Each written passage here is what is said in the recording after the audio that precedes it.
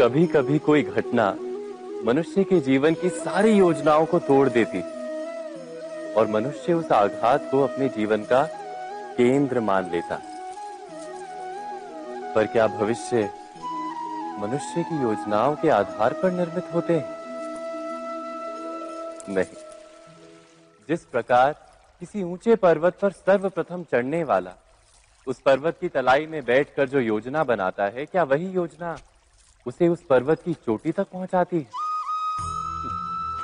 नहीं, वास्तव में वो जैसे जैसे ऊपर चढ़ता है वैसे वैसे उसे नई नई चुनौतियां, नई नई विडंबनाएं, नए नए अवरोध मिलते हैं। प्रत्येक पद पर वो अपने अगले पद का निर्णय करता है। प्रत्येक पद पर उसे अपनी योजनाओं को बदलना पड़ता है। कहीं पुरानी योजना उसे खाई में ना ढकेल दे। वो पर्वत को अपने योग्य नहीं बना पाता, केवल स्वयं को पर्वत के योग्य बना सकता है। क्या जीवन के साथ भी ऐसा ही नहीं? जब मनुष्य जीवन में किसी एक चुनौती को, एक अवरोध को अपने जीवन का केंद्र मान लेता है, अपने जीवन की गति को ही रोक देता है, तो वो अपने जीवन में सफल नहीं बन पाता और ना ही सुख और शांति प्राप्त कर पाता।